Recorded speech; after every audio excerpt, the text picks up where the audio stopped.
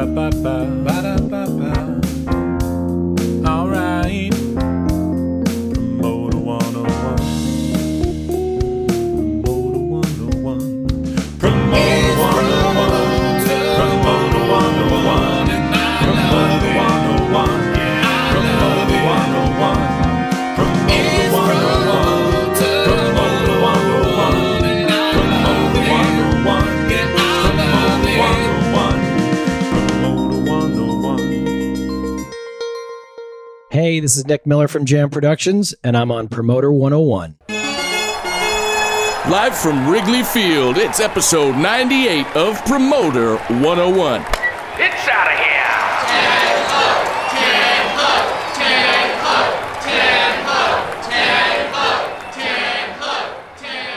Hey, Dan, it's time once again for us to nerd out to industry tales and news as it's Promoter 101, episode 98, so close to 100, featuring Live Nation president Mark Campana and Pearl Jam's fan club, the 10 Clubs, Karen Lauria, recording live from the home of the world-famous Chicago Cubs, Wrigley Field. And our special guest host this week, Jake Snovarowski. Welcome to the podcast. It's great to have you back. There's nothing I'd rather be doing than helping host Promoter 101 with my friend, Dirty Danny Steinberg. Hey, on top of the great interview we have from Wrigley Field, we also have Ticketmaster's David Marcus joining us to break down the technology that the 10 Club talked about to help that fan club service work, plus the news of the week. Something your listeners might not know is that David Marcus has one of the highest SAT scores in the history of the music business. It was a 1,601 that he scored. They gave him an extra point for being so damn handsome. I don't think that's actually how that works, but I imagine he tested quite off the charts. I believe that. David Marcus broke the mold, Dan. Quite an amazing, impressive guy. Let's get into it. Hey everyone, this is Cindy Leinott, Kira Finkenberg, Patty Ann Tarleton, Whitney Bond, Amy Miller, Dawn Holiday, Marcy Allen, Paula Palazzo, Becca Leifer, and you're listening to Promoter 101. Promoter 101. Promoter 101. and I'm on Promoter 101. Did you know you can listen to Promoter 101 pretty much anywhere now? I don't believe you, man. No, it's true. You can find us on Spotify, iTunes, iHeartRadio, Spreaker, SoundCloud, Stitcher, YouTube, Google Music. So we got some serious options for you. Follow Luke at Luke Pierce. I'm the Jew, and the show's at Promoter 101 on Twitter, and I'm not looking at it, but it's like Jake at Rocks Off, right? At Jake Rocksoff, that's me. You can follow me, but only if you're over 18, please. If you want to tell us something, you can reach out to us via email, too. Just go to Steiny at promoter101.net. That's Steiny, as in George Steinbrenner, or Dan Steinberg, STEINY at promoter101.net. Ted Heinig with AC Entertainment, Vice President of Concerts. Welcome to Promoter 101, the greatest podcast in all the land. If you've missed any of our past podcasts, you can always catch up at promoter101.net. This week, we feature a classic reissue of episode 55, and it's classic because that's what the script says and we never change it. Right, and it's not because of Sammy Hagar's on it, because we should have put him on episode 55, but this episode features Live Nation's co-president of the U.S. Concerts, Bob Roux, joining us at the IEBA conference in Nashville, Tennessee. This session covers everything from ticketing to touring and talks about the world's largest promoter glowing globally and at home. The irony of Bob Roux being on this week for the reissue, well, we've got Mark Campana on, is really funny. That just kind of happened organically, actually, because it's 55 was in the count. But it's pretty awesome that we have both guys that are co-presidents of America for Live Nation. Anyway, don't forget to drop us a review, subscribe to the podcast. Promoter 101 is free, so we badly need your approval. Sign up, listen, tell your friends. Come on, we're begging you here. Hi, this is Heath Miller. Becca Leifer, Ed Mike Cohn. Derek Dimmenstein. Jason Kupperman. Jason Miller. John Schur. Marcia Flessick. Mike Fruitman. Ricardo Bacco. Peter Schwartz. Nick Storch. I'm on Promoter 101. Promoter 101. I'm on Promoter 101. News of the week. Ladies and gentlemen, live from downtown Auburn, Washington, it's Promoter 101, and it's time for the news of the week. We're joined from globally over Skype communications from Billboard and Amplified Magazine, the wonderful, famous, talented writer of The Stars, Mr. Dave Brooks. Welcome to the podcast, Dave. A great intro, Steiny, and thanks for having me. Always love doing it. There's a lot of stuff going on in this holiday week to talk about in the news. Let's jump first to Taylor Swift. There's big stuff going on with Big Machine, right? Right.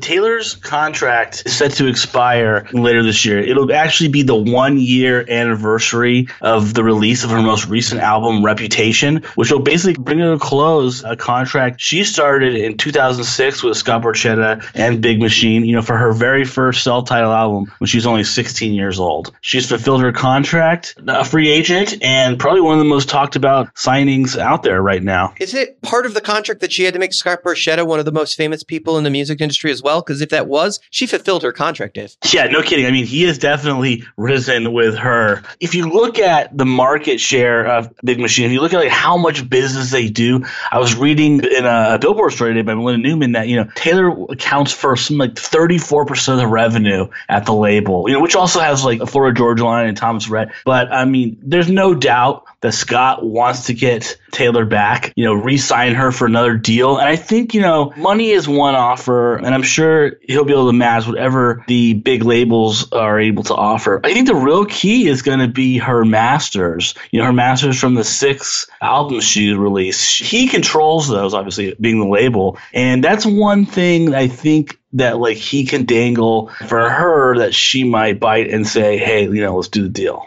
It's a winning team. I don't know if anybody's going to want to change that formula right now because it seems like they've both done well for each other. Yeah, they've definitely done well for each other. Although I guess the one thing I would say is that, Big Machine at the end of the day is a real national powerhouse. And, Taylor's really shifted to pop. So if you look at some of her distribution is being done now on the pop side by Universal. So she's already kind of working with labels. So I have no doubt that Borchetta can do it and push to the pop world, but it's not his first strength. And I think that's just one more chip at the bargaining table, as they go through these long negotiations to figure out where she's going to land. All right. Well, this will be interesting to watch, but I mean, marketing Taylor, as long as you get her into the stores, you've been successful. Distribution is king. And on top of that, Scott knows how to sell fucking records, and Taylor probably doesn't need anybody's help at that. She is a brand within herself and possibly the biggest one in the industry at this point. There's very few contemporaries who can compare what she can do, even still actually selling albums, right? Which hardly anybody can do now. If you look at the Billboard charts,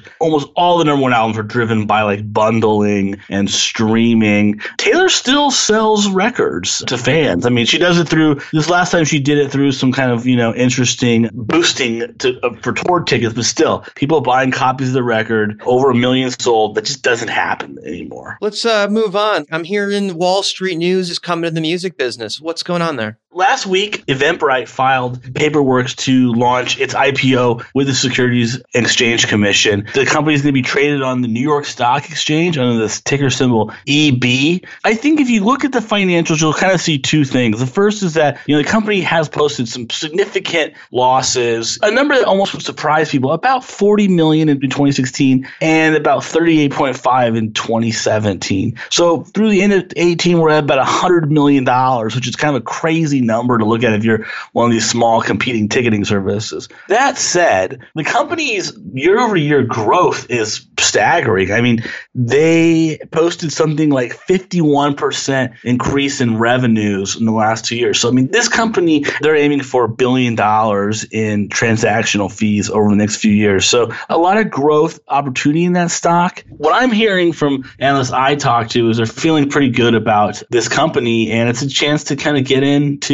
the ticketing space. I mean, there's only really one other major publicly traded company in live entertainment, and that's Ticketmaster. Let's take a second, though, because I think you're looking at the glass 90% empty, and I'm looking at it 10% full. So what you said was in 2016, they lost $40.4 million.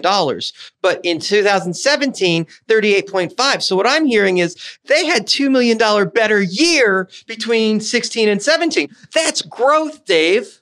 Right, that is growth. And like I was saying, the revenue in that same period jumped up 51%. So it's obviously they do have pretty strong growth.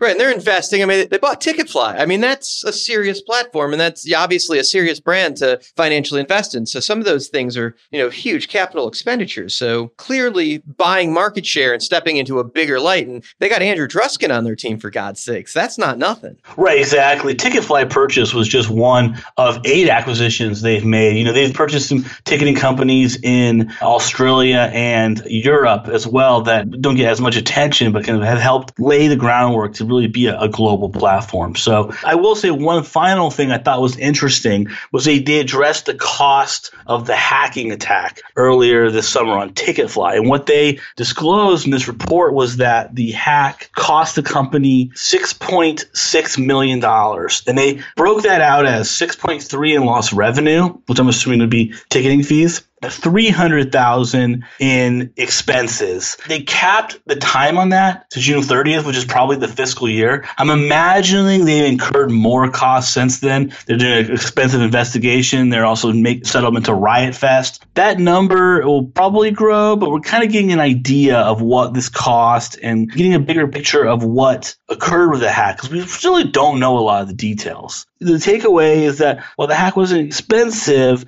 it really isn't slowing Eventbrite down. They're more or less staying on pace with where they need to be. You can't really prepare for that happening, but they seem to do a pretty amazing job fixing the world when it did. It made for a couple of tough weeks for some people, but it seemed like they kept the machine rolling at all costs, which is impressive. I think they were able to use the hack to move more people onto the Eventbrite platform, which is kind of an unexpected benefit, I guess you'd say. I mean, it's going to be really interesting to see what becomes of Ticketfly, in the next few years. I mean, it seems like it's just going to be mothballed. The main focus of the platform will be Eventbrite. But, I'm sure that's still to be determined. It's possible they could have different products for different needs. Breaking news coming out of New York, a comeback that maybe nobody expected to happen so quickly. Louis C.K., the comedian who got caught up in the Me Too scandal with, I think, something like 5 women making complaints about him. He kind of made a surprise appearance on stage Monday night at the Comedy Cellar in New York, kind of one of those comedy clubs for comedians. He had a surprise performance. He played for about 15 minutes, and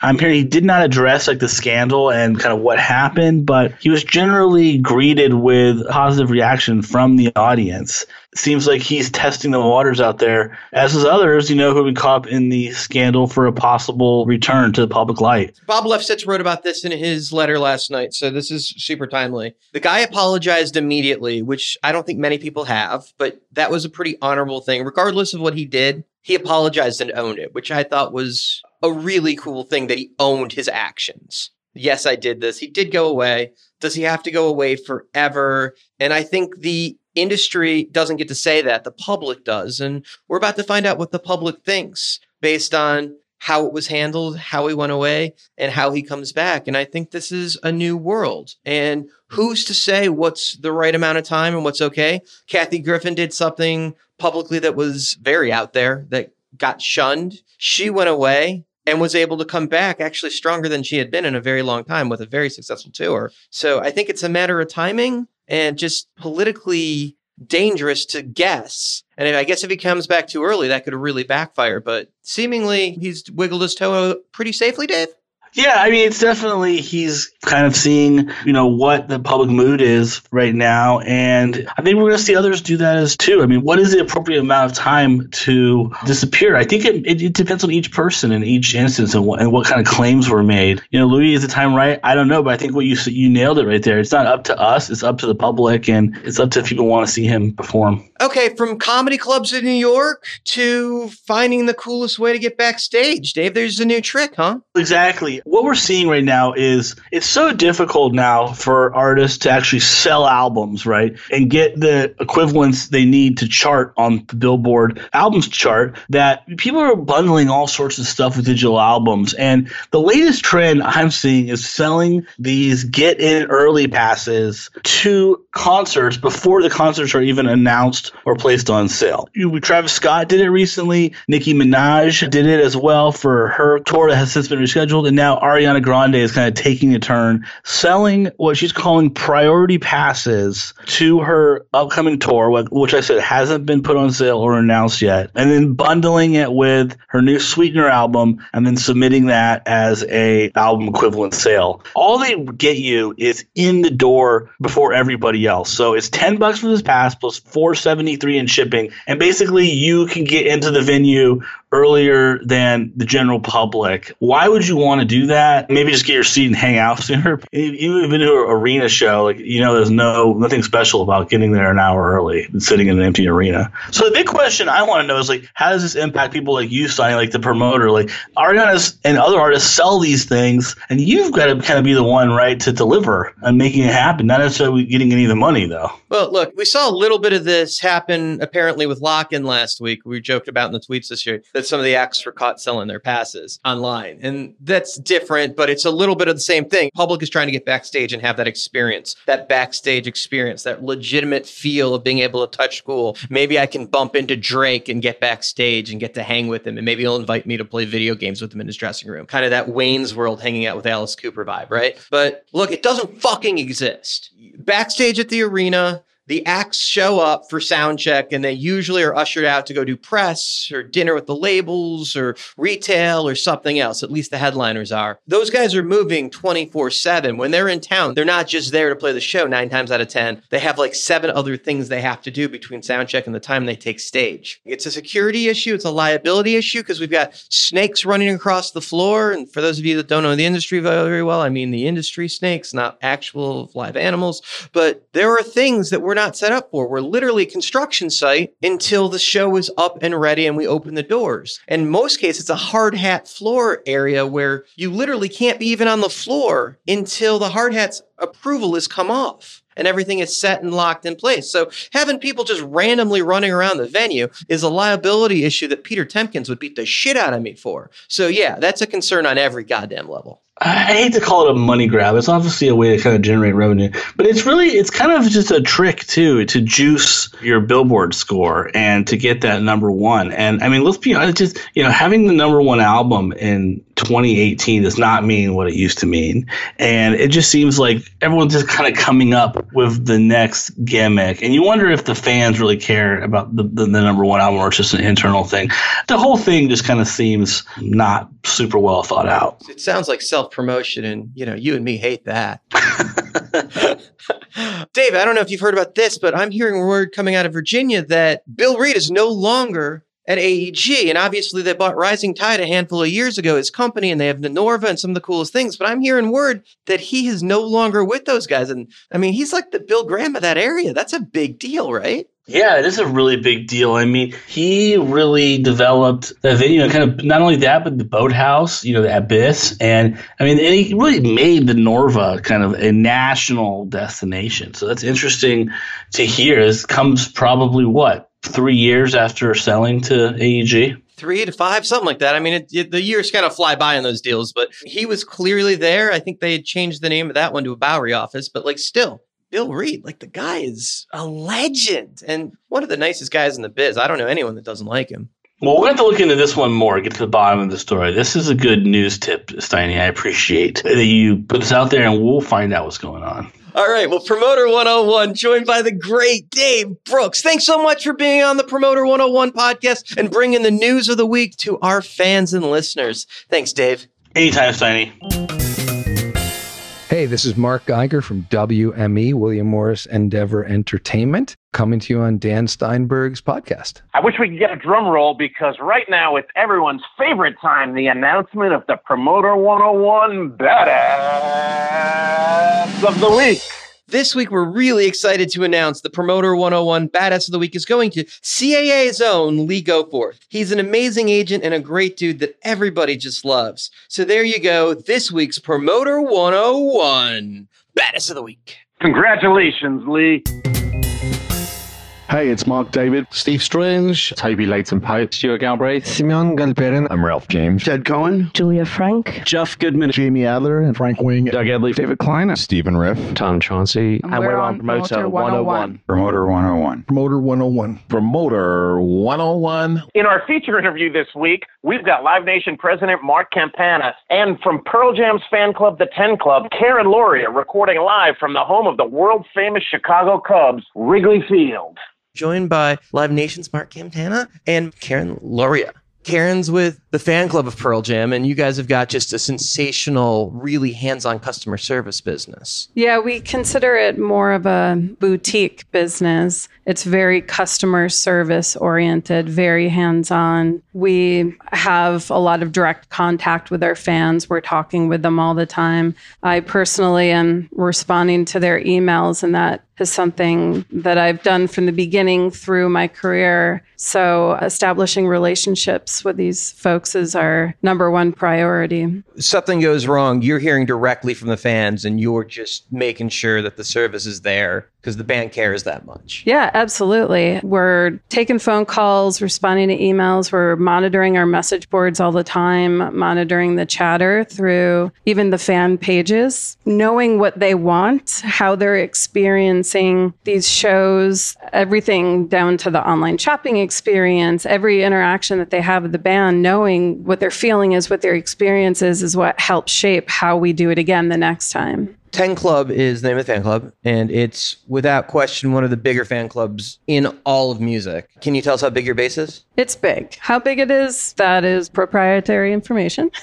Hundreds of thousands of people, right? We have our free membership base, which is just anyone that wants to come to the website and wants to get Pearl Jam information, show information, music. And then we have our paid membership, and that's the 10 Club. It's interesting because as the band goes further in their career, the numbers are growing and growing. And we're finding that a big part of that is because the band is now becoming a generational connection between parents and their kids. So it's really cool to see these numbers growing just within a family. So in some cases, we have 3 generations of fans in the fan club. It's pretty amazing. The retention is amazing because of that. How did you get involved with the ticketing business and the band itself? Well, I moved to Seattle from Buffalo, New York, where I was working for Ani DeFranco, her record label. You were at Righteous Babe. I was at Righteous Babe, yeah. Awesome. Going to so school you worked for in Buffalo. Scott and Anna and all those guys. I sure did. Yeah, I relocated to Seattle just for a change of pace, and I started working at the small rock clubs, started in the box office, and then ended up doing concert production. Which clubs were you at? I was at a club called Numos, and then I did some work for the Showbox, 2 pretty popular. So Steven and Jason, then on to like the AEG guys. Yep, very good friends of mine. And through that, I started meeting some of the folks that worked at the 10 Club. It was around 2006, the Avocado album was coming out, and they needed some help, some part-time help stuffing envelopes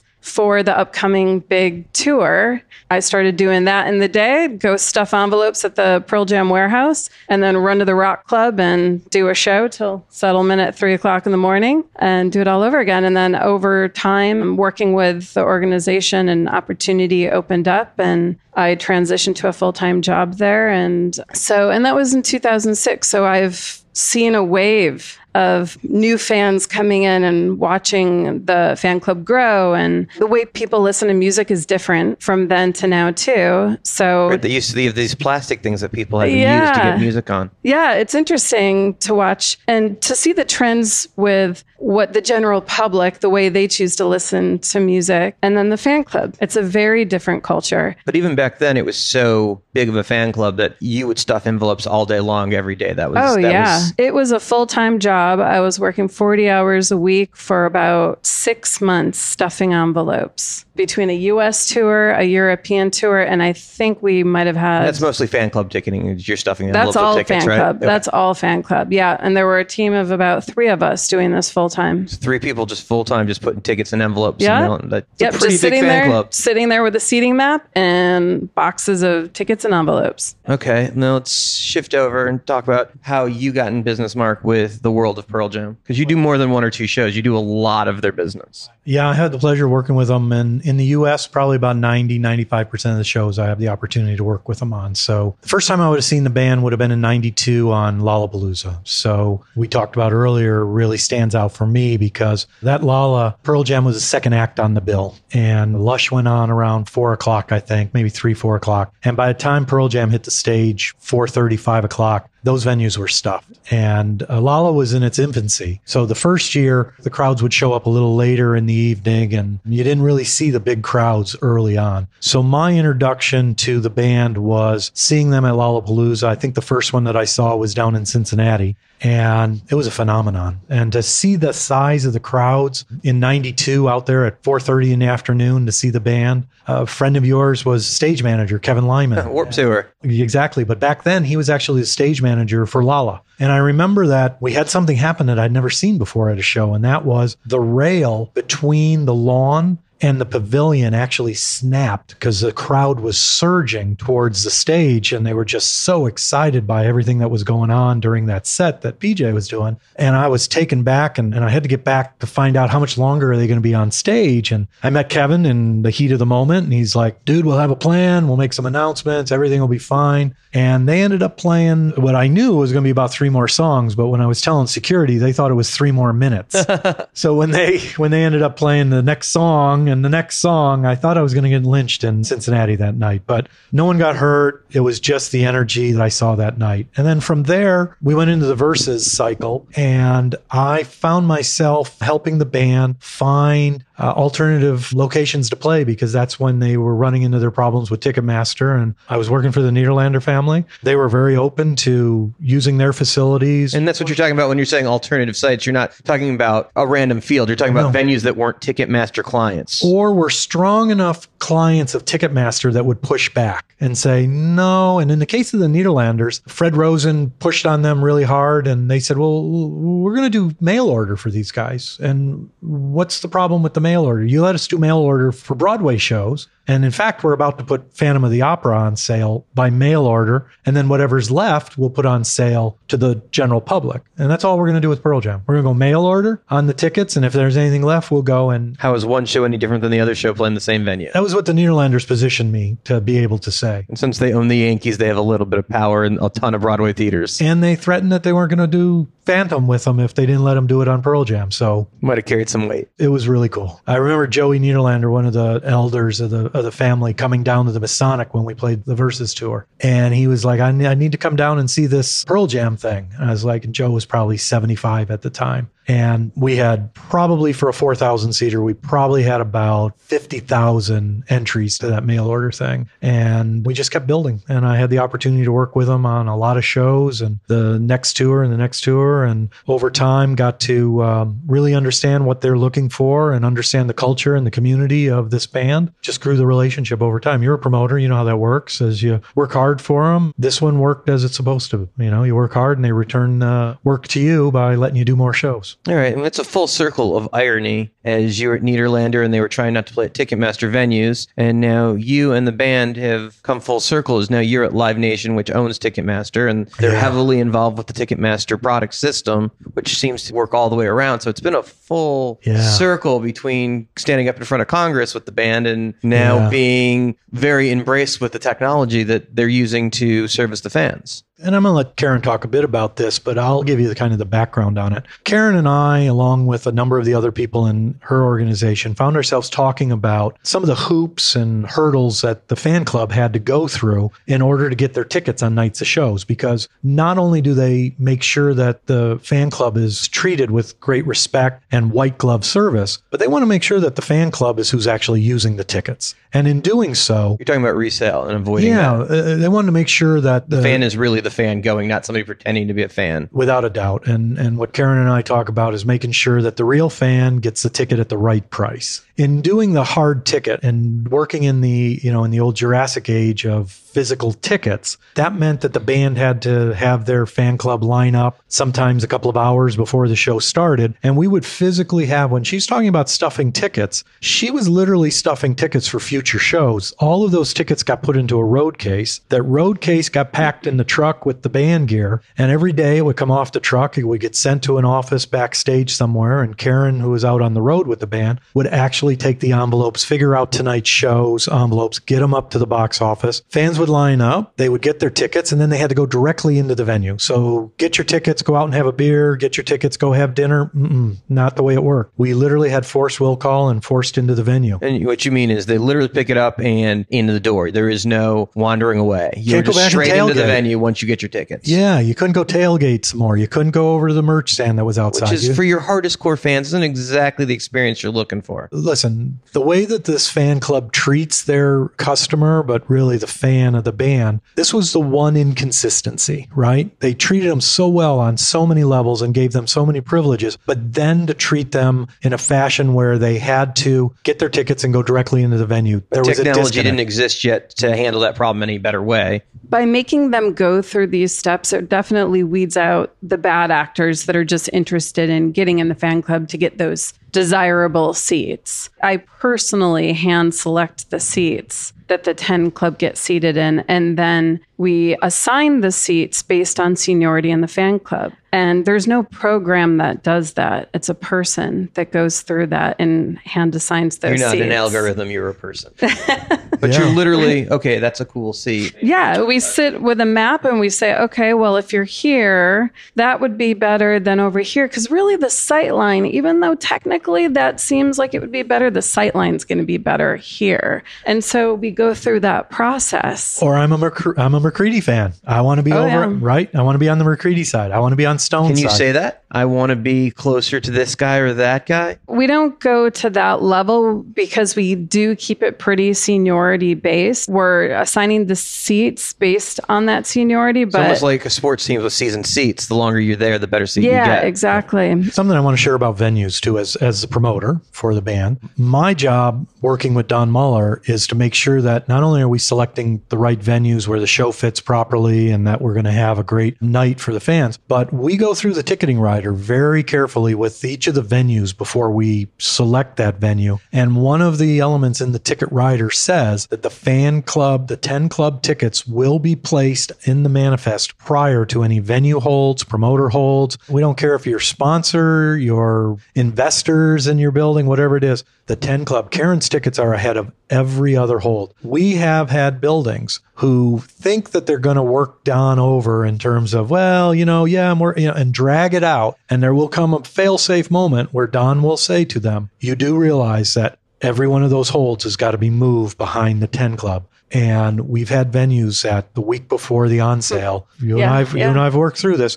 That venue has been removed from the routing because they thought the venue played the game of chicken and they lost. They lost. Right. Yeah. We moved a show. And for the which has got to annoy the hell out of you once you've built what will be a sold out arena show or a stadium, because those offers don't just come together. Each one has to be handcrafted. And listen, Don's been doing this a long time, so he can smell it out when he's like, Mark, they're dragging their feet. Why don't you check in with them? What's going on here? What's going on there? And we can sense when they think they're going to get us backed into a corner and we're not going to be routed. And usually Don and I have an alternative routed so that if we think that we smell a rat in terms of them trying to take advantage of timeline on announcing a show, we'll make sure we have an alternative so that we make sure that Karen gets what she needs in terms of her seats. So they literally protect that manifest in a fashion that no other band in the industry does. Well, a scenario like this summer, at least in the U.S., where the three major ballparks that you're playing are ballparks you guys have all played in the past. We've had some history with them and they understand the ticketing rider. But even them, they'll get a call,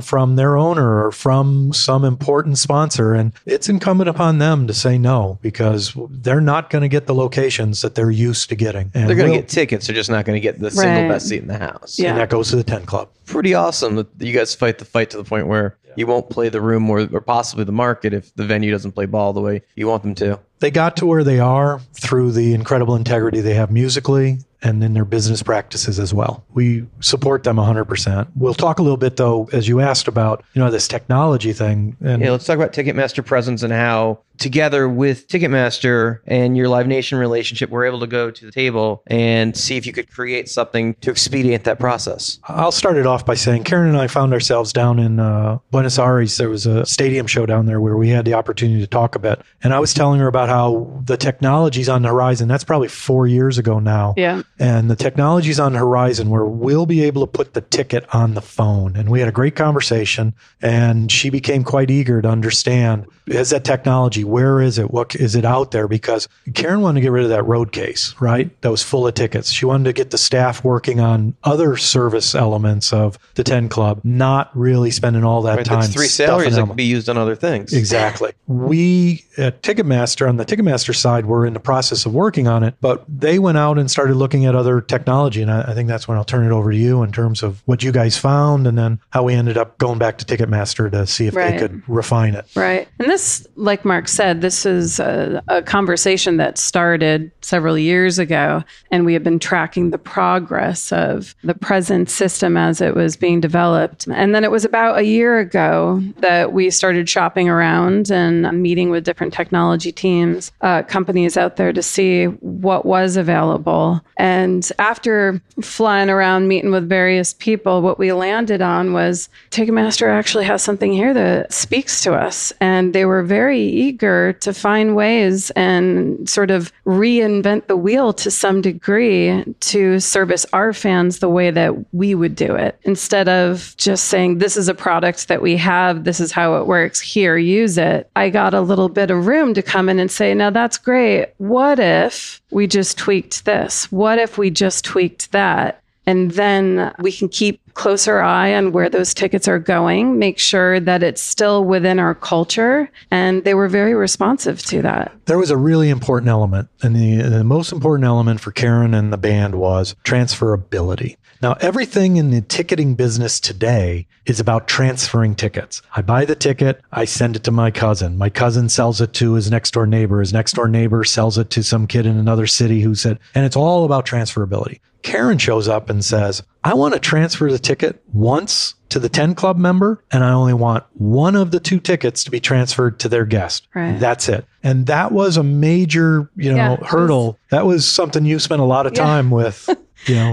Coming in and saying, I do want them to be able to transfer a ticket, but only one time and only one of those two. Why would you do that? Well, because we want to lock down the ticket scalping. We want your friend to be able to come with you, but your friend can't come in the door at the same time as you. Well, we got a solution for that, but just for your friends. It's not going to just end up on the secondary market. It's not going to be passed around and lose control out of who ultimately ends up with that ticket and for how much. We wanted to take all the little entrepreneurs out of the game. Yeah. Right. We were looking at the 10 Club. We had some problems and issues that we wanted to solve. Waiting in line, right? The idea of printing these tickets in advance in the road case, it was the size of a coffin that they were carrying around full of tickets. So there were problems and there were solutions that Karen was looking for with the Pearl Jam camp. And Ticketmaster was willing to spend the time to literally code the system in a fashion that would allow Karen to solve the problems that they were looking for.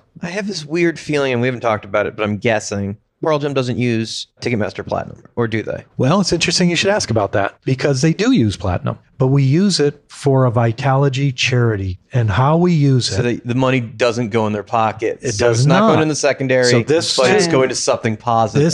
Again, they looked at all of the technology that was available. They were watching how other bands used it for other means. This year, in the stadiums that we are playing in, including Missoula, the baseball parks and Missoula had 50 tickets a night. They were on the Platinum system. We used John Ketchum, who runs Platinum for Ticketmaster, and he worked with the Vitalogy team, and they literally priced those tickets and moved those tickets through the Platinum system with every dollar of the Platinum sale, all of the lift. So the base ticket price went into the box office statement, and all of the lift went over to the Vitalogy fund. So we use Platinum. They got their donation receipts. So we're doing, so every one of them. They found a righteous way to use the system. That's amazing. And it was a forced will call, and only the buyer could pick the ticket up. Your time with Ani DeFranco and her view on fan first and how to treat the fans, moving into Pearl Jam, who have a very similar philosophy, that must have been like coming home all over again. Oh yeah, it was so crazy, the parallels between the two camps. When I came into the Pearl Jam warehouse for the first time, it was like Bizarro World. Like, this is the Seattle version of what I just came from, in a slightly different culture and a different city, but it was very familiar to me. And I feel so lucky to, I started working with Ani when I was 19, to have been basically my entire career been working for artists that have the same mindset that I can get behind. That DNA is not found often in the musician community. To be able to work with a couple of artists like that is pretty special. Let's continue on with the righteousness of the band. You guys in Seattle pulled together $12.5 to $13 million to donate to different homeless charities through the United Way on the Seattle shows. Yeah, I think it landed at about 11.5. And growing because of the restaurants. It's continuing. Right. There were restaurants that were collecting money on the from sales on nights of shows, and there were a couple of other variable aspects to it. So when those come in, I think we'll be over 12.5. There was some corporate donation help. There was. And the band came to the table financially as well. Band started it off by saying, we're going to put a $10 million goal on this, and we're putting the first $1 million in. So you're talking about money that isn't attached to the gross of the show, but is being brought in through different things the band was doing to raise awareness and rivaled what would gross multiple stadium shows on its own for the charity raise. No doubt. What you've got to remember is the band on every show is taking $2 a ticket, putting that into the foundation. About half of it stays in local charities, and the other half is used by the various national and worldwide. Beyond that $2 a ticket, the home show fund, which was put together to, there's a lot of programs in your hometown that have had their budgets cut. There's a lot of great stuff that's going on in Seattle that unfortunately didn't have the funding. And when you got a guy like McCready who grew up there, when you got Stone who is so committed to this cause, and they get together with their bandmates and say, let's do something. And that's when they said, let's come up with 10 million. That's when they got involved with a number of really big foundations in town. And then, it's a combination of companies like Starbucks and the hometown crew, so to speak, that are out there with a lot of very successful businesses there. Add to that a couple of big foundations that came in. And then you got a lot of small entrepreneurs. You literally have small grocery stores. You've got individuals. You've got companies like ours. How do you not get behind that? Oh, Live Nation helped out too? Absolutely. We're in deep with the band, and you don't stand on the sideline when you see an artist doing these sort of things. You said half of the money stays locally. So when you played Missoula, of those $2 you collected, one of those dollars went back to the local charities. Yep. The foundation. Yeah, and I think we're up to $3. Oh, $3. Now. I'm sorry. This year we're at $3. Yeah. Thank you for correcting me. This year we went to $3. Is it 50% still that stays in $3 increase? It's still 50% of that goes locally? Right. Roughly. Okay, cool. Who picks those charities? We have a foundation that's run by a small staff in the Seattle office, and the band ultimately picks those charities, and that staff basically fulfills what their ethos is through that foundation. And we'll, as a local promoter, will go find local charities if they have not located as Karen quite appropriately referred to, find those that have the ethos they're looking for. Right. And we'll get names for them and just make sure that they fit properly with what the band's trying to accomplish. This is around the world. Any market you guys are playing, $3 and half the money is staying in that local city. Yeah. Yes. That's amazing. Yep. We were just down in South America. I know a bunch of money was routed to the rainforests while we were down there. They're trying to educate themselves on what are the issues locally that we want to help out with. Sometimes when we go back to the city, the next time it might float through whatever the cause is now that we want to focus on. It does change and it evolves based on what the current climate is, what the needs are, what's happening socially. So they have to be really in tune with what's going on in the world. And the foundation really helps support these issues. They're in tune with the local communities. When you're a Pearl Jam promoter, your job is not only to make sure that the stage is set properly and all of the various pieces are brought together to make for a great show, but it's your responsibility also to get information both to the foundation in terms of charity and also get information to the band and to Ed so that when they're up there on stage, they feel connected to the community. So they're talking about what's going on with the local sports teams. They've done their research. They're talking about issues that are taking place in a particular market. They've done their homework. This band doesn't have a cheat sheet that they learned as they were walking to the stage. They do their homework. And when they go walk on stage, they know what fan club members in some situations because they're out there with signs letting them know what's going on. And then there's also the research they've done to make sure they know what's going on in the local politics, what's going on in the local community, and the issues for that city, or for that matter in national politics, they're all front of mind for the band. you guys no longer do paper tickets for the fan club. It's all electronic, right? As of about 2 weeks ago. Yeah. Okay, so if you have a smartphone, you're good, but if you have a flip phone, you have a problem. Right. Yeah. How do you deal with that? So we do have a couple of customer service windows at each venue that can deal with resolution. So if you come to the stadium, you'll print a ticket for those 3 people that haven't Yeah, bought and new it's not a phones yet. hard stock ticket. It's the print at home PDF type ticket. We do it on the spot. They enter right away, that Okay. sort of thing. So we have a solution in place for that. But you've gotten rid of the will call issue by doing this. We've got rid of the will call, which when you're talking stadium shows, that's a pretty massive will call. And what we're finding is that box offices aren't very big anymore. And in some cases, new stadiums that are being built, they're questioning whether or not they even need a box office. Some are exploring kiosk concepts. Well, that would put us out of business if we're in the will call business, right? So we had to sort of be proactive about that and think about, how can we fix the problems that we're having, but also a problem that might be on the horizon. Yeah, others will have to deal with it. We sold some smartphones the last couple of months, as you can tell them a little bit about. Yeah. People literally buying smartphones and getting rid of their flip phones. Just so scared that, they'd get to the venue, or they just wanted to have that comfort and knowing that they're good and ready to get in the venue. So they made the transition from flip phone to smartphone. But we see some flip phones at that customer service window for sure.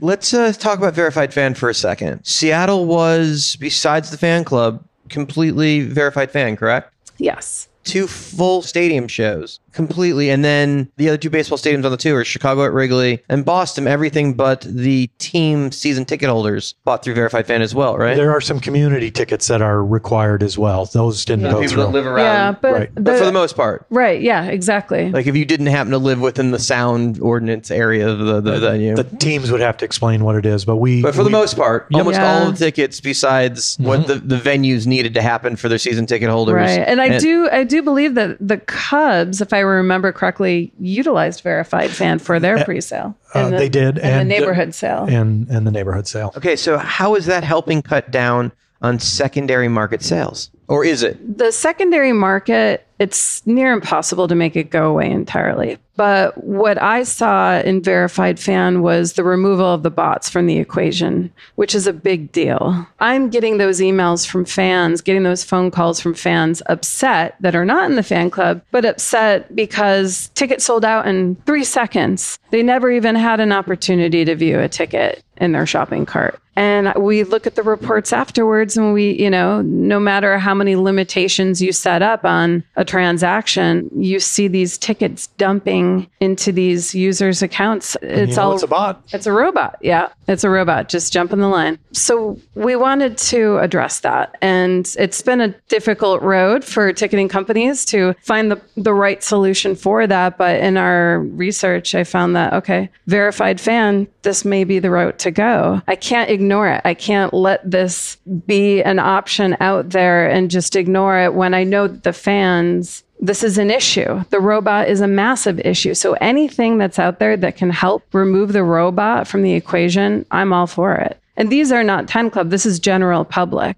It doesn't matter. You want to get the real fans in the building at the right price. What kind of cut down on secondary market do you guys believe you're seeing because of Verified Fan? Well, I can say Seattle was pretty significant. It's funny because I actually got complaints from people saying, I missed out on the ticket sale and I can't even buy off StubHub. There's nothing there. Yeah, it was significant. I think I'd rely on David Marcus and the guys at Ticketmaster. If you follow up with them, they could give you precision on that. But Karen's right. You couldn't really buy a ticket on the secondary market in Seattle, and it's been dramatically reduced in Chicago and Boston. So Verified Fan, look, it's a tool, and it's a tool that's been effective. It's a little bit of work for the fan. If you're going to try to game the system, you're going to have to go to great lengths, and more than likely, you're not going to be able to use a bot. You're not going to be able to get in. You're going to have to risk losing your Verified Fan authorization when you show up, because Ticketmaster is scouring those secondary sites and making sure that if a ticket shows up that's a Verified Fan ticket, a lot of states won't let you pull the ticket. So we can't really go out and cancel their tickets, but they'll lose their privilege. So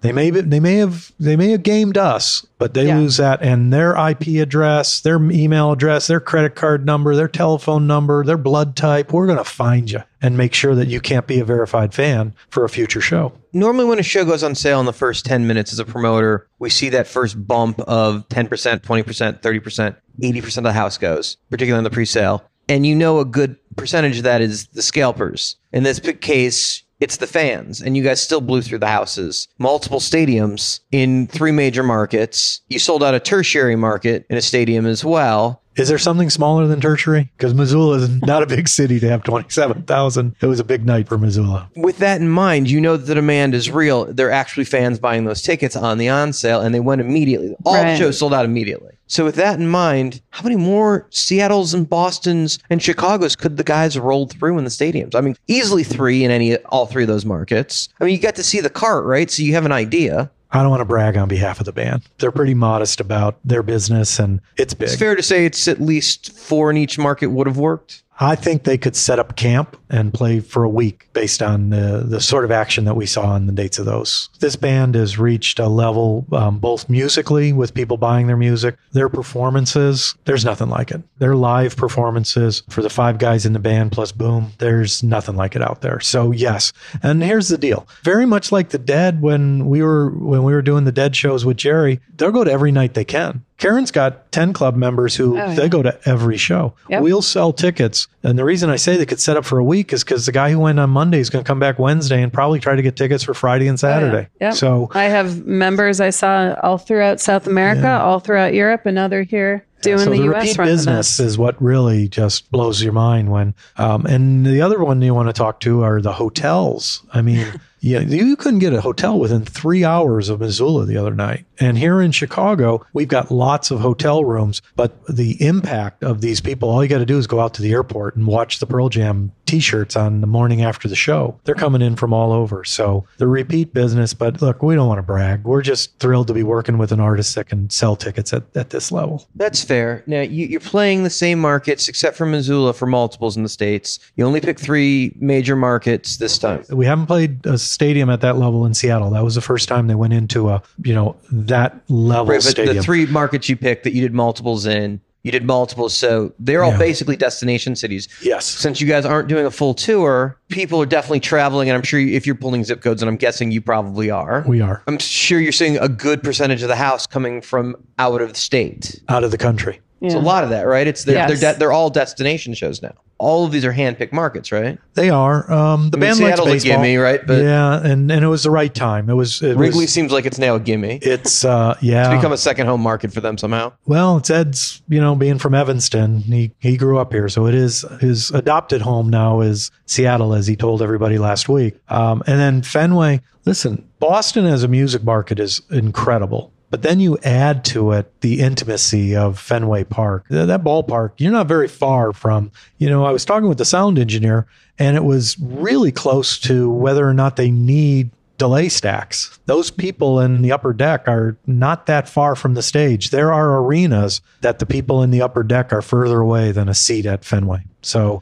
you add those elements to these size markets, and this band, pretty special nights. Who sets the tone of the charitable face of the band? Does that come directly from the guys? Absolutely. They're working directly with the foundation on all of their various giving activism throughout the year all the time. I can't think of a scenario where it doesn't come from them. Yeah, it's in the DNA. So it comes from the heart of the artist, and it's fundamental. I mean, these guys come from a place where they haven't forgotten. And, they struggled for a room to sleep in and a roof over their head. And homelessness is something that is easy for them to remember. They don't forget their past. And then you add to that, they're artists, okay? They happen to be in a rock band. These guys are truly artists. And Jeff's graphics work and art and Ed and writing, all these guys. So artists are usually, there's pop stars and then there's artists. And artists are usually pretty well grounded in terms of what they can give back to a community. And so I think that's why it comes from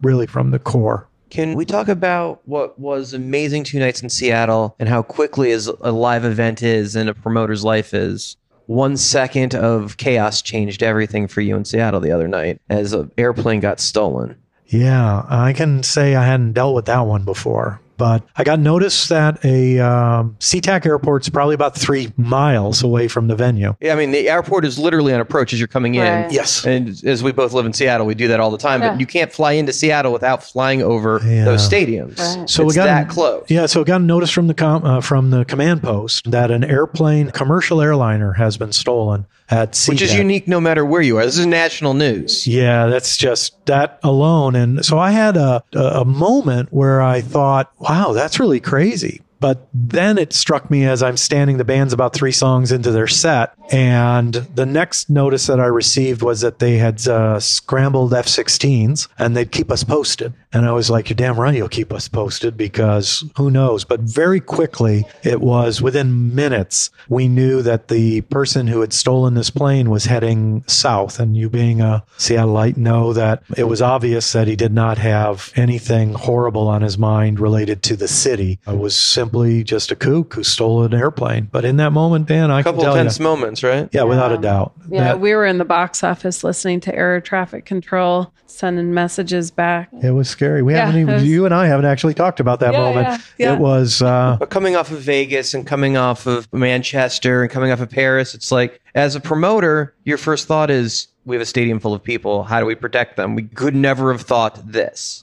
my first thought in all sincerity was some kook stole a plane. And then it was, do we have to empty this place? I mean, I'm immediately thinking about, do we have to empty this place? And frankly, emptying an arena, or for that matter, a stadium with 45,000, 47, we had it, 46,000 in that night, that could be as dangerous, if not more dangerous than the plane hitting it, because the hysteria could cause as much harm and have as much carnage as, someone who actually were to be as crazy as to bring an airplane into the building. So that's a balancing act. And at that point, as a promoter, we step aside and the local authorities. You're aware, I'm sure, that the county sheriff was very involved. At that point, you've got all of the local authorities thinking through. The good news was he was only looking to take his own life. He was out on a joyride. We were very quickly able to ascertain that he was heading south.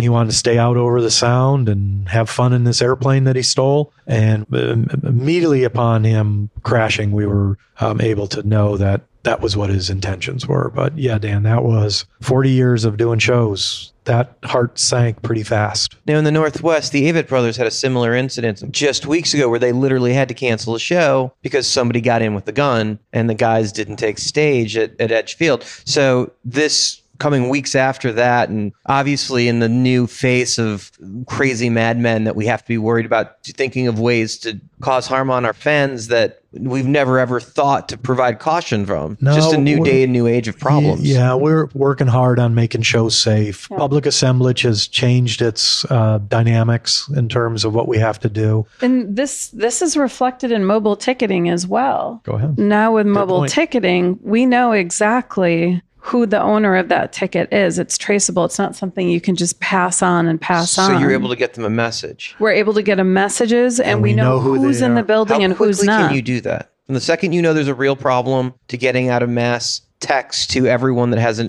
email to everyone that has a device that bought a ticket. How long from that we need to send a message to it going out? Can you now do that? I've talked with Ticketmaster about it because it's not only for the stadium setting, but presence can move far more swiftly. Presence, if you've got presence deployed, we think we can be, have to double check myself on this with the TM guys, but my recollection is they can be 10 to 15 minutes max. It's just a matter of getting it composed and then getting it into the system, but sending it is instantaneous once it's on the screen and sent out. All of those telephone numbers are live numbers, so we just have to hit send and it's off. And we, Rapino talked about this after Vegas. We had to step up our technology and see how we could develop technology that one would know who was in the venue at the time of the incident, and then be able to contact them so that we can make sure that we know that they're safe. The local authorities would like to see that technology. We want to see that technology. The fans want to see it because there are a lot of people who want to be able to tell their loved ones that everything's okay, that I'm all right. I could talk to you guys for hours, but we're at Wrigley and soundcheck is clearly stuttering, and that's how you truly know you're at a rock concert backstage doing a podcast, is you can hear soundcheck about to take place. But I wanted to thank both of you so much for taking time and explaining this extraordinary setup of the fan club. And 10 Club is amazing in what you guys have provided service-wise and created, which other bands will now have access through Ticketmaster to do for their fans as well. Thanks for having us. Thank you. Amazing. It really doesn't get any better than that. Hey, it's Rich Best with Live Nation Los Angeles, and I'm on Promoter 101. Ticketmaster's David Marcus joins us to break down some of the new technology features that 10 Club is using to service their fans. After this interview, there were so many great things that pointed back to the Ticketmaster system that I thought it would be great to have David join us and maybe fill in some of those pieces and go a little bit deeper. So David, thank you for joining us. Thanks for having me. Thanks for having me back. This might be a special award. I think you're the first person to be on the podcast 3 times. That is quite an award, and I'm happy to accept the honor. Let's talk a little bit about some of the things they were pointing to. So they actually brought up the concept of venues going away from the idea of a box office and moving to kiosks. Do you think that that actually is going to happen in the long term? That's interesting, right? The idea of the kiosk as sort of like an ATM for tickets has actually come and gone. In fact, Ticketmaster retired our kiosk product platform earlier this year. What's happening is as we move to digital tickets, and as people have their ticket in their hand on their mobile device, right, effectively a computer, we can talk to that computer without someone having to walk up to bulletproof glass window on the opposite side of a stadium. We can talk to that computer because we can have somebody standing at the gate they're at with another computer, a phone or an iPad that has access to all the account information, all the ticket information, and can just text an appropriate ticket or replacement ticket, a modified ticket to that person standing right there. So in fact, we had that in operation for Pearl Jam at these stadiums. And, you know, because of the way we set up this program, where we had 10 Club members who really were, in many cases, certainly at Wrigley, certainly in Missoula, and at Fenway, had tickets that were issued by a system that was not the same system that tickets the venue. Where going to the box office would require them to go to a very particular window where they could interact with the 10 Club. We replaced that with Ticketmaster personnel at the gates with iPads in their hands. And so if I had a problem at a very particular gate where I had to go in for the 10 Club, instead of having to walk all the way back to the box office to the 10 Club window, and I had an issue, I could just step aside to the person in the Ticketmaster shirt or the 10 Club shirt with the iPad in their hand, give them my account information. They could pull up my tickets and send them to me right there. So it saved a ton of time. It saved a ton of walking around, a ton of nervousness and anxiety on the part of the fan. And that's really, I think, when Karen and Mark were talking about box offices shrinking, it's because we can move resolution to the edge. We can move it to where the fans are, and they don't have to all come and stand in one long line and be freaked out by having limited access to a box office. And that's really the future, is moving resolution right to the moment of entry. Okay, but in general, I mean, we're seeing the airlines and movie theaters also go to this concept where the kiosk, just like at a supermarket, has that automation, and then there's people there to handle customer service when need be. So it seems like some of that is kind of happening in some of the other industries. Do you think that we'll see that in music in general at some point? Well, I mean, if you're talking about the access model where you walk in and you hold your phone under a device or against a reader, yes, no question. We don't necessarily need people carrying tickets or scanning devices with a handheld scanner, you know, union issues aside, right? So the technology is there to automate entry. But the box office has always played this very different role, which is I've got a problem. I need to pick something up. There's some interface I need with a human who's going to hand something across a window, and we can replace that with computers at the edge. So whether it's a kiosk that I'm using NFC or RFID or some other symbology to access, or I get the red X that shows up on the kiosk and I have to step out of line. I don't want to walk all the way back to a box office. There's somebody there with another computer who can handle my problem, all of which shrinks the need to have a lot of box office staff. So it moves the cost of labor straight down because you're able to just use technology. Yeah, and it really simplifies the experience for the fan. Nothing worse than standing in a long line to get into a venue. You get to the front, your ticket doesn't scan, you don't understand why, and someone says, great, you got to walk to the box office. It's a block that way and then a block over, and then you have to get in another line. I mean, that just is a anxiety-inducing experience.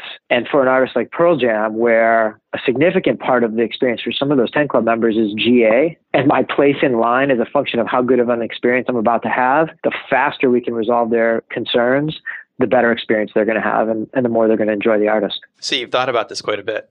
A little bit.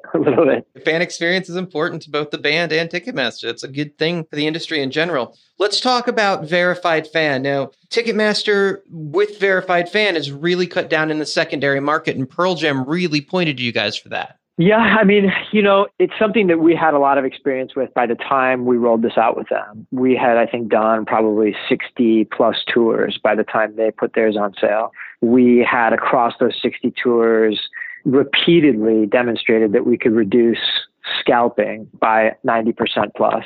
We were able to point to that data and just had a ton of confidence in it. It was extra special on this tour to be able to not only verify fans for the building we ticketed, Safeco, but to be able to verify fans for Wrigley, Fenway, and Missoula, which were ticketed by non-Ticketmaster ticketers. A lot of confidence in our ability to separate fans from industrial resellers and ensure that it's fans who got access to tickets. Now, in Seattle, where Safeco is a Ticketmaster venue, the band particularly pointed to that being an amazingly impossible ticket to get on the secondary market because of the control. Yeah, when all the pieces are working together and you've got an artist working hand in hand with a concert promoter and a ticketing company to execute what the artist wants the fans to experience, it works, right? And we've been able to demonstrate that with Pearl Jam at Safeco. And frankly, it worked at the other venues as well. You begin to lose a certain amount of control anytime you work with a professional sports team at a professional sports venue because they have commitments to season ticket holders that don't necessarily find their way through the retail ticketing system. But for the retail tickets we distributed, we were able to deliver exactly the experience that the artist was hoping to deliver. Now, let's talk about that for a second. Now, you're able to work with venues that aren't Ticketmaster when it comes to the concept of Verified Fan. Is that an artist-based system? It is. We are working very hard to build a variety of solutions that are directed at solving artist problems. And one of those problems is, how do I identify who my fans are and ensure that they have access to tickets before someone whose sole interest is repricing and reselling my ticket? And we can do that in a venue that we ticket, and we can do that in a venue that someone else tickets if we're working closely with the artist. And so that's really what we did here. We basically validated those who wanted to go to the event, separated fans from, again, industrial resellers, and offered those fans access to a third party's ticketing system. Got to imagine you guys love to have inventory from venues that you don't even have contracted. That's just got to be extra revenue. So again, we did not sell the Verified Fan tickets. We simply verified the fans. We didn't make any money from selling the tickets. Okay, so it's an opt-in service. You're doing that as a service for the artist. Absolutely a service for Pearl Jam. Speaking of services, let's jump over to Platinum for a second. Pearl Jam said that they do Platinum, a limited number of tickets, and then they donate that money to charity. Are you seeing that function happen more and more with some of the artists where they're keeping that money back from the secondary and then using it for something positive like charity? Some artists do that. It is more common that artists take advantage of Platinum to secure market value for 2 to 5% of the tickets in a venue. Premium tickets where otherwise they would be getting repriced by a scalper. There are other artists who do it strictly for charity, and there are some that mix it, right? Some that get that market value and donate a portion of the lift to charity. And so for us, Platinum is probably the fastest growing artist and promoter product we've got, growing at 85% year over year and generating huge GTV. And it's because we've got the tools and the products we need to be able to get market value for those really special seats that otherwise would just be on the secondary market at some even greater multiple. I love the concept of Platinum. It's just extra revenue going into the deal that no one ever factored when you cut the deal. It's just an amazing gift that shows up at the end of the night. Yeah, and it's not even near saturation. The percentage of inventory that is being put through the Platinum product as a percent of total concert tickets sold is minuscule. It is a product we have a lot of high hopes for. Let's talk about presence for a second, because this seems to be the real feature that Pearl Jam really seemed to be excited about in the conversation with 10 Club, that you guys built some things out way ahead of schedule for them and created some technologies that made the security work so they were able to avoid resellers and you could only transfer one ticket and only once. Can you talk about how you guys were able to implement that early and exactly how that technology worked? There were two problems we were trying to solve for 10 Club. One was the envelope stuffing problem and just the massive amount of manual labor that Karen and her team would have to go through to ensure that 10 Club members got the seats that came with their seniority in the 10 Club. Typically, literally, manual, maps, pulling names out of a lottery, associating them with the best seat. This one has a side view. This one has a better view, right? That whole thing Karen described. How do we automate that to eliminate the manual process? And if we know in a venue what seats, the priority order in which seats should be issued, and we know the list of eligible 10 Club members, how do we merge those two and automatically assign seats? And we were able to adapt a product we built for season ticket holders and for our big sports venues and adapt that for the use of the 10 Club to do the seat assignments. Then we took all those seat assignments and we turned those seat assignments into 100% mobile digital tickets. And every 10 Club member is entitled to 2. And those tickets showed up in our account manager product. And we built an adaptation for those 2 tickets to ensure that one of those tickets was non-transferable and would always only be available to the account holder in their account.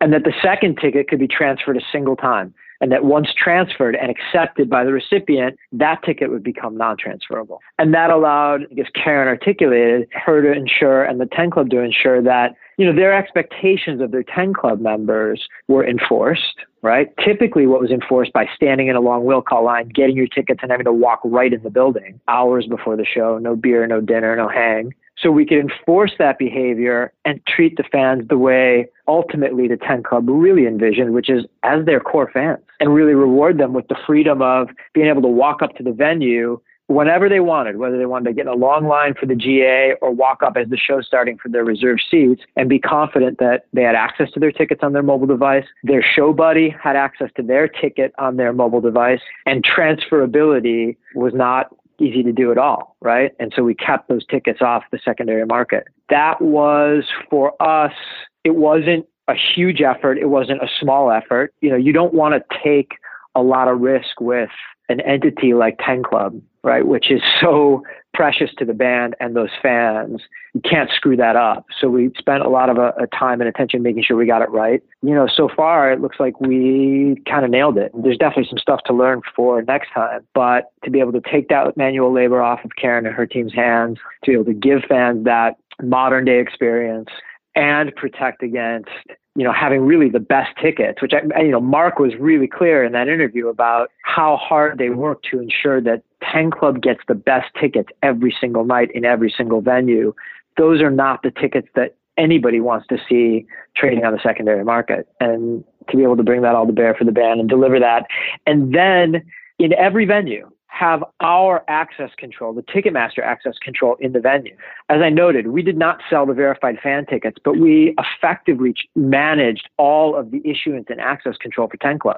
So when you walked up to the 10 Club gate, you walked through a Ticketmaster Presence scanner gate, and the Presence system scanned that ticket. And I was at most of the shows and stood there at the gates with my Presence admin interface with Karen, and we just watched people tick through the venue, right? How many people are in? Oh, we have 27% of the fan club in. We have 33% of the fan club in, right? 80% are in, right? We were able to see every single person come through the door. And as I mentioned, we had those tablets or those iPads there for any 10 Club member who had an issue. They could walk right up to an iPad, have that issue resolved immediately, and continue right through the gate. It was the best of Ticketmaster's technology, really from end to end. It was great. I really feel for you that you had to go to all those Pearl Jam shows. That's brutal.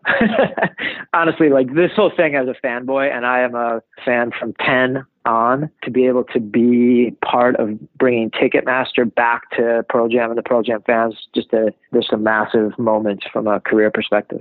Instead of just the convenience, let's talk about the absolute urgency in some of these things that Presence is doing. The ability that in an emergency, you actually have the contact info of everyone's phone that's in the venue that uses that Presence system. Whereas in case like Vegas, how importantly crucial that could be, that you guys now have that in place with the system. Yeah, I think it's a big part of fan experience, in-venue experience, safety. There is the opportunity, which is we are in the process of rolling out, to message each fan individually. Vegas is a horrific example, but imagine a situation like we had this at Pearl Jam at Wrigley, right? On Monday night, we had a big storm come through. if every single person in the venue had been using the Ticketmaster app with the Presence SDK in it, we could message them by location in the venue where the nearest safe place to take shelter is. Hey, if you're in this section, look for this door, go to this concourse, right? And you can do that immediately. It doesn't take a long time. It's minutes to deliver those messages. And so people know what they're supposed to do. You could even get it into the sort of more commercial setting, out of the emergency setting, and have artists being able to deliver marketing notifications, fan notifications, merch line notifications. There's all kinds of opportunities to notify fans, or even do surprise and delight. Hey, you're in the upper deck and the top. We know exactly where you're sitting. Why don't you come down to the front? We've got 3 seats, on the first row on the aisle reserved for you. And you can just do that all right in the context of the app. So it gives you a much more, really an incredibly targeted, personalized communication platform. And we're excited for the full rollout of that. So Karen had mentioned that the technology is so up to date that some people are having to switch up from their flip phones and buy new smartphones to be able to access all this. Are you guys seeing a lot of that you're having to bring people into the new day of technology so they can keep up with the standard of technology and use the system? I think that's a fun moment to see the flip phone guy or hear from the flip phone person who just upgraded to a smartphone. It is not a common experience. I mean, we did the entire Taylor Swift tour, more than 2 million tickets, 100% mobile.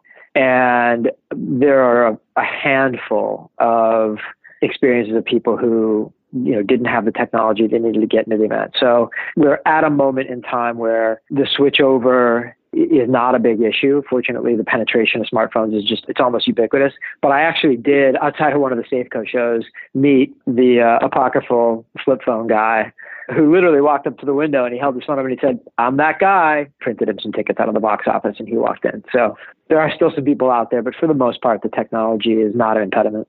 Now, I got to ask you from the other side of the business, the scalpers who have invested in the futures of these acts by buying, you guys are putting out of business the way that the dispensaries are putting weed dealers out of business. Do you feel bad about that at all?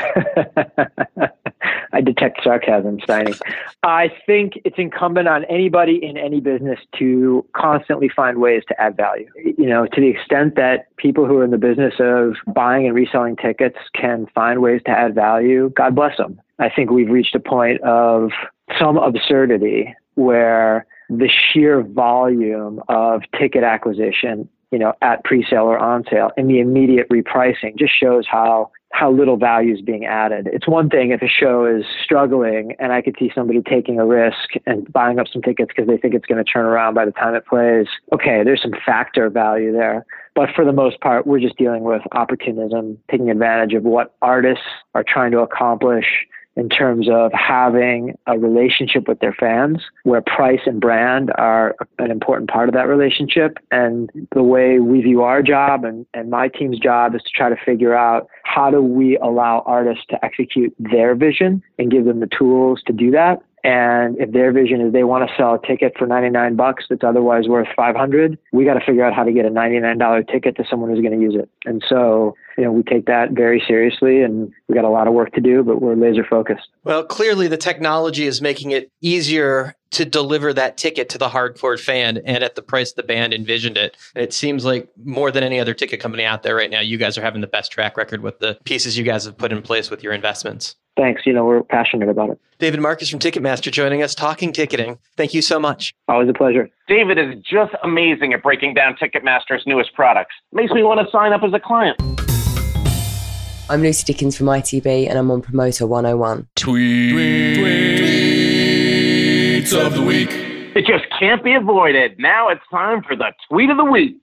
When I'm the voice of reason, the world has become a very odd place. Man, I love you reading that, Jake, because it just seems right. It should really never be the case, though, for either of us to be the voice of reason when it comes down to that danger, Will Robinson. This one actually comes to us from Mary Beth Onger. When the baby band playing at your festival gets caught selling their band comps on Facebook for $200, offering full access backstage and to the artists, including John Mayer and Dead & Company. This is just dirty pool, no matter what the story. And clearly, just based on the lineup, I think we all know that this came from Lock-In. But thanks, Mary Beth, for sharing that sketchiness. She didn't say who the act was, but I think we all suspect. Yeah, I've certainly got my suspicions, but I'm going to leave them with myself for now.